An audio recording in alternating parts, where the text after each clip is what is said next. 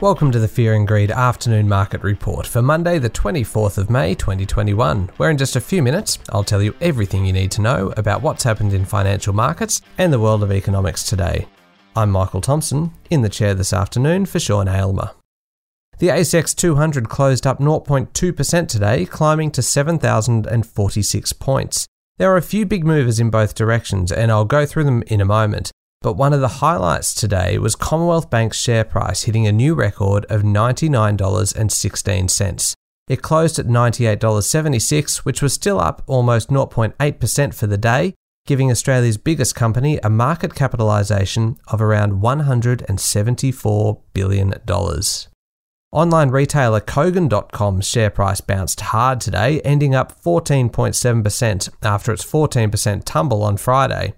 Investors sold the stock off after the company said it was facing headwinds around inventory levels and supply chain logistics, while the pace of growth in demand has subsided. Clearly, investors thought the stock had been oversold. It was the biggest gain by far today on the ASX 200.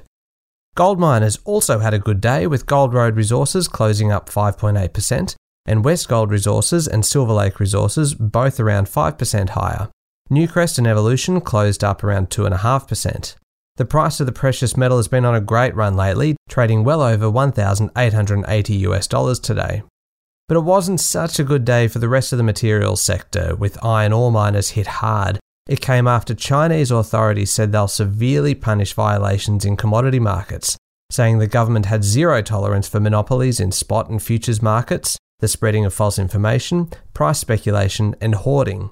Over the weekend, iron ore, steel, copper and aluminium firms were told that excessive speculation was a reason for the recent surge in commodity prices.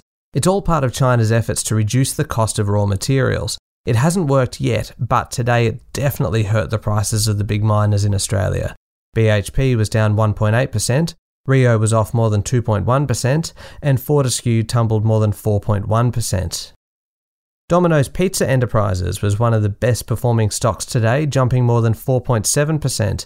It came after Citi upgraded the pizza joint, saying it thought Domino's would expand into new countries such as Italy, Spain and Poland, and increase the pace of store rollouts in Europe. Domino's share price is up close to 50% in the past 6 months. Buy now, pay later group Zipco said it would buy Spotty, that's Spotty with a double I, holdings in the United Arab Emirates and Europe's Twisto Payments, expanding its global footprint. Zip already has a minority stake in both businesses, and Zip will pay $160 million in cash and shares to up its holdings. Zipco's share price closed about 0.8% higher. Beleaguered software group Newey has established an independent board subcommittee to improve oversight of the group, following highly critical media reports last week. It said it'll also expand its board to include more independent members. Newey's share price was up 3.1% today after last week surging, then tumbling, then rising again. Checking Wall Street briefly, and the S&P 500 was pretty flat, down less than 0.1%. The Dow Jones was up nearly 0.4%, while the tech-heavy Nasdaq closed down 0.5%. One Australian dollar is buying 77.4 US cents. And finally, Bitcoin has had a pretty erratic day. It's worth around $46,000, around the same price it was 24 hours ago, but mind you, it's had a $6,000 dip between then and now. Crazy. That's it for the afternoon market report for Monday, the 24th of May 2021. Sean Aylmer will be back tomorrow morning for the regular edition of Fear and Greed with all your business news. And in the Fear and Greed Daily interview, we're talking to Scott Haslam, Chief Investment Officer at Crestone, about the volatile world of cryptocurrency and whether it should factor into your investment portfolio. I'm Michael Thompson. Enjoy your evening.